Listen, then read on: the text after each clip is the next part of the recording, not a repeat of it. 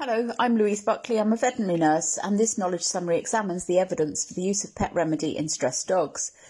The title of my PICO is In Stressed Dogs, Does Using a Pet Remedy Diffuser compared to not using one result in lower stress levels?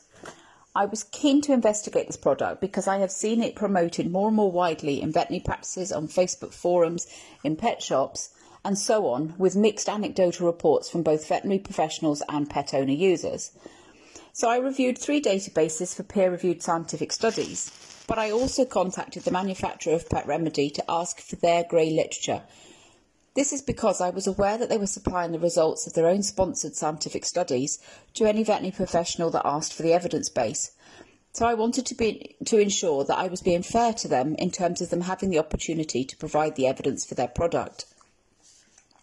So from my literature search, 3 studies were identified as suitable for inclusion, and these were reviewed.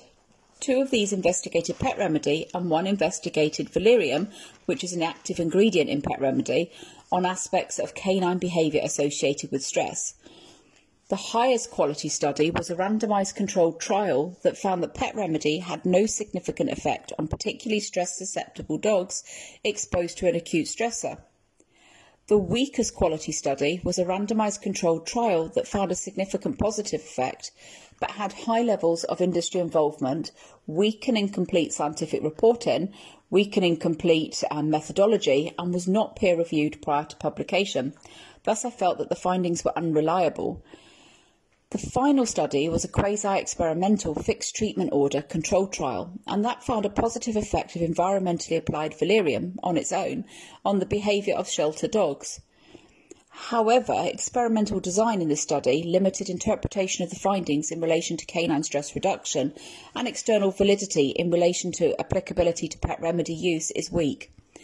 It's important to note that none of the studies found that the use of Pet Remedy or valerium increased stress levels in dogs. Therefore, in conclusion, where used as an adjunct, Pet Remedy is unlikely to do any direct animal welfare harm and may have a positive effect based on the studies that have unreliable findings and or low external validity. However, unless further high-quality research demonstrates a positive effect of Pet Remedy, veterinary professionals should be cautious about recommending it as an alternative to options with a stronger evidentiary basis or as a delay to seeking more extensive professional support where needed. There is a need for further research to examine the efficacy of Pet Remedy on behavioural and physiological indices of canine stress reduction across a range of common stressful scenarios to further support veterinary professional decision making. Thank you for listening.